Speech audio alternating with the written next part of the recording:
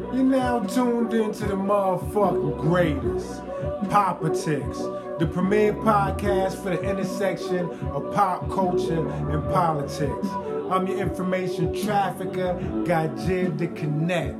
Today, I'm going to plug you into the Republican Party made the Punisher a patriot because white violence is patriotic.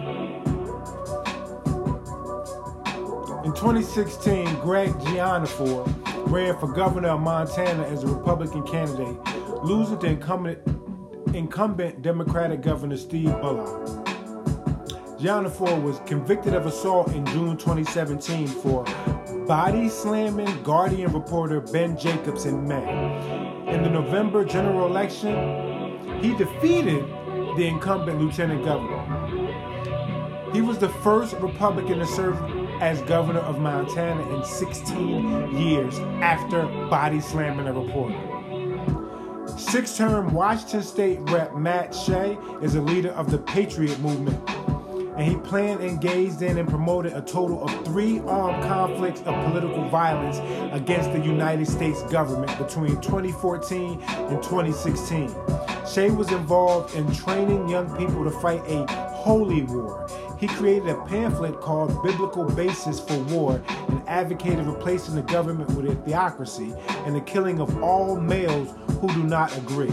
Shea is a lawyer who was first elected in 2008. He condoned intimidation of opponents, political activists, government officials, and Muslims. He also offered to conduct background checks on political opponents. In 2016, Rep. Dallas Hurd was criticized by fellow Republican lawmakers for traveling outside his district to meet with far-right militants occupying the Marler National Wildlife Refuge. Now he leads the Republican Party in Oregon. On December 21st, during the storming of the Oregon Capitol, Dallas Hurd, without a mask, tells the crowd, "I'm in full support of your right to enter your Capitol building. Democrat, anyone, senator, representative, mayor, county commissioner, if you're the enemy of the people, I am your enemy." The man standing next to him, David Medina, would go on to storm the U.S. Capitol on January 6th.